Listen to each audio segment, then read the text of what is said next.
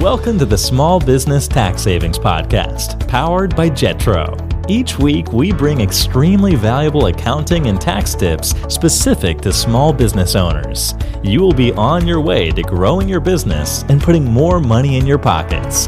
Here's your host. Hello, small business owners, and welcome back to another episode. I am your host and founder of Jetro, Mike Jezoshek. Today's topic is going to be on cash versus accrual accounting and what are they. Now, before we get into that, this episode is brought to you by Jetro, a digital accounting firm servicing business owners across the country, helping them relieve stress around financials and save thousands in taxes.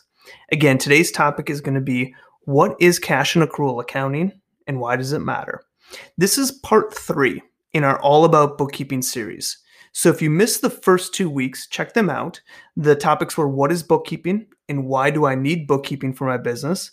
Then we talked about what are bookkeeping debits, credits, and the chart of accounts. So if you haven't checked those 2 episodes out, check them out first. And before we dig into the deep stuff, so once we get into next week, we're going to be talking about financial statements, balance sheets, income statements, the fun stuff. We want to talk about this topic of cash versus accrual. And there's always a lot of confusion about should I be cash, should I be accrual, what is cash, what is accrual? And so that's exactly what we want to talk about today. The first one I want to talk about is cash basis. So what is cash basis accounting or cash basis bookkeeping? Basically, it just means that you recognize revenue and expenses when cash comes into your account or leaves your account. So again, you recognize revenue when you receive cash into your account, when you physically receive the cash, and you recognize expenses when cash physically leaves your account or on a credit card. So let's go with an example.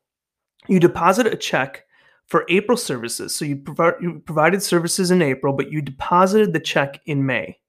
You would report that sales income or service income in May because that's when you deposited the money. That's when you received the funds.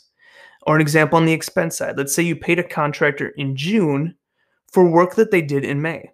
That would be considered an expense in June because that's when you actually paid the contractor. So cash is very easy to understand. Cash in, we report it as income. Cash out, we report as expenses. It doesn't matter if we had an invoice or a payable or anything like that. Those are not recorded. We don't record actual income or expenses until we've actually received the money or we've actually paid something. So when we think about accounts receivable and accounts payable, they're not recognized on a cash basis. So if you were to provide a service for a client in May, but it's still outstanding, you haven't received that actual income, you would not recognize any income until it's actually paid. So that's cash basis. Recognize revenue when you receive cash, recognize expenses when cash leaves your account. Some of the benefits to cash basis is it's easy to maintain, or it's easier to maintain. Cash in, cash out. It's easy to understand. It's very logical. Report income as it's received or report expenses when they go out. And you have a better idea on money available to spend. It matches your bank account more closely because it's on a cash basis. It's cash driven. And another good benefit is that income is not taxed until it hits the actual bank account. So you're not paying taxes on income until you actually receive it. Now, some of the downfalls to a cash basis is that reporting may be a little bit less reliable. So let's do an example. Let's say you have a client that sends you money, and let's say it's in June. So you receive a deposit for $50,000 in June. You're going to report that income in June. But let's say in August, you have a bunch of expenses related to that $50,000. So let's just say you're a marketing company and someone pays you $50,000 to do marketing for them. And 2 months later, you're going to have expenses like Facebook ads, Google ads, and all these expenses that you're using that $50,000 to record. The reporting is going to be a little less reliable because you're showing $50,000 of income when you receive the money, but you're not actually using those funds to pay expenses until a couple months later. So it's going to look like, hey, we had this great month, but then 2 months later when you have all those expenses, it's going to look like, hey, we had this really bad month, when in reality they should be balancing each other out. Another downfall into cash basis is that you just have less insights into invoices outstanding or bills that need to be paid.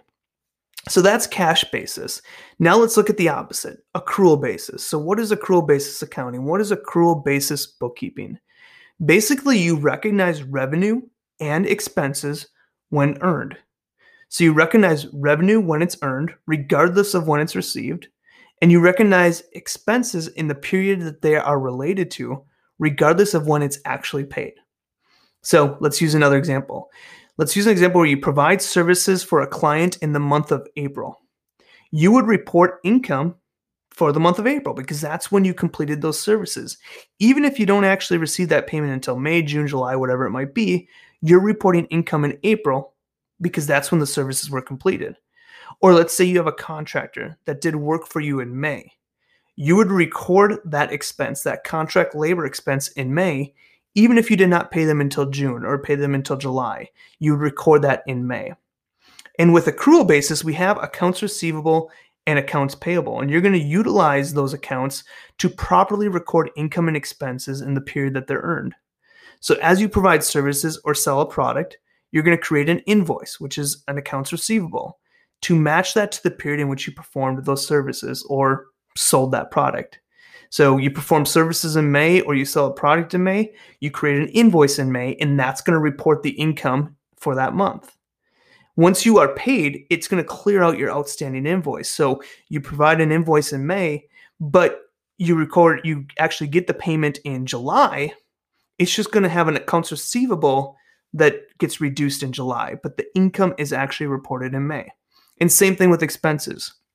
If you have a utility bill for a month, you will enter that as a bill or an accounts payable in the month that it's related to. Once you pay that bill, it's just going to clear out your accounts payable that you created by entering that bill. So when we look at accrual, what are some of the benefits to accrual? One, you have more reliable reporting. Your income and expenses match to the same period. So if we use that example I gave earlier where you had a $50,000 deposit, you'd record that as a deposit in May or whatever month you received it or whatever month you created that invoice for. And then any expenses related to that, you would also record in that same month, even if you don't pay them till another date. So when we look at your financial statements, you're going to show income of $50,000, but you're also going to show, let's just say $40,000 in ad spend that you're going to be paying out in the future. So you have a little bit more reliable reporting because your income matches any kind of expenses that are related to that income, which means you have a little bit clearer financial picture. Now, some of the downfalls to accrual is that it's harder to maintain because you have to enter in all these invoices, you have to enter in all these bills and make sure you're tracking that properly. It's a little bit harder to understand because it doesn't match cash activity. You could have a great year or you could have a great month on the books, but there's no money in the door. You can't pay your bills because you have no money because you have outstanding receivables. And it's also a disadvantage, especially when you come to end of the year, because you can be taxed on income that you have not yet received. So let's imagine on an accrual basis that you have an invoice for $50,000 related to December, and you're not going to get paid on that until January. Under accrual, you're going to have to pay tax on that income in December, even though you haven't received those actual funds yet. So that's one of the downfalls to accrual. Now, so many people come to us and say, should I use cash or should I use accrual basis? And really, it depends. And now I hate saying it depends, but it really depends on your situation. And one thing to note with a lot of the accounting software out there, you can potentially do both or at least get reporting on both. So there is no straight answer as to which option is best for your business. You're going to want to talk to your accountant with the situations, but I do want to talk about some, typical guidelines that we discuss with clients when we're thinking about cash versus accrual. So cash basis is typically best for smaller businesses that don't have any inventory, service-based businesses. This is typically when cash is going to be ideal for you. Accrual is going to be best for bigger businesses with inventory, businesses that have shareholders or investors that they need to report to, or if you have kind of a complex business, typically those are going to be on an accrual basis. Now I did mention that you can kind of do a combination of both. So most accounting software allows you to switch between cash and accrual accounting.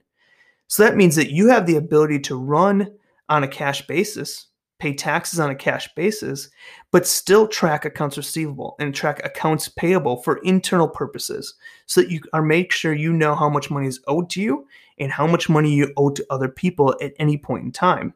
But then when you go to the reporting, you can switch or toggle between cash versus accrual. So that's kind of a nice functionality about using an online accounting software like Xero or QuickBooks Online or something like that. So I want to kind of go through an example or walk through to kind of put this learning into perspective. So let's assume a few facts.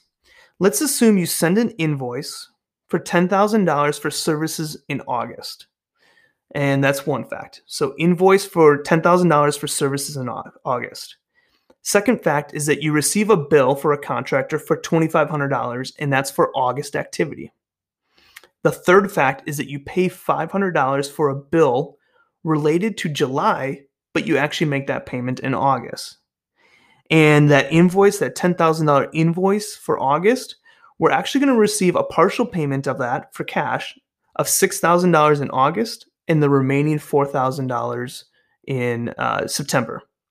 And the final one is we're going to pay a bill for a contractor in September. So that bill that we got for the contractor, we're paying in September. So these are just some facts, and we're just going to kind of run through what does this look like on a cash basis versus an accrual basis. So on a cash basis, let's look at July just to begin with. For July, all we had was a $500 bill related to July activity that we paid in August. So on a cash basis, there's going to be no activity there. We didn't make any payments in July. We just recorded a bill, but for cash basis, we didn't make a payment. So there's zero activity on a cash basis. In August, we received a partial payment on that $10,000 invoice of $6,000. So we're going to have income of $6,000. And then remember, we paid that $500 bill related to July. We actually paid that in August. So our profit in August is going to be $5,500, which is that $6,000 partial payment we physically received in that $500 contractor minus that $500 contractor payment that we physically made. And then in September, we received another $4,000 on that $10,000 invoice. So that's going to be income of $4,000. And we made that contractor payment of $2,500 in September. So that's minus $2,500. So we're showing in September a $1,500 profit. When we add all these months up, we're showing in total a profit of $7,000. So let's look at accrual basis. Accrual basis, again, we're reporting income when we invoice it and bills when we enter the bill. So in July, we had a bill created. We didn't pay it until August, but we're going to show in July a $500 loss because we have that bill created. In August, we're going to show $10,000 of income because we had an invoice created, and we're going to show $2,500 in contract labor because we had that bill created. So August is going to show a profit of $7,500. And then on an accrual basis in September, we didn't create any bills in September, and we didn't create any invoices in September. All we did was pay previous items. So on an accrual basis, September is going to have zero activity. So in this situation, we had a $500 loss in July and a $7,500 profit in August. The net result of that is a $7,000 profit. Same as cash basis, it's just different reporting. It's reported in different months. So when we think of cash versus accrual, it really comes down to timing. When are you reporting the income and when are you reporting the expenses? That's the main difference. That's the big differentiator between cash versus accrual. In the end, they're going to balance out. But where this comes into play is when you have long periods. In this example, we just did 3 months, but these could span over years or year to year change. And so that's when you have those differences, especially when it comes to tax.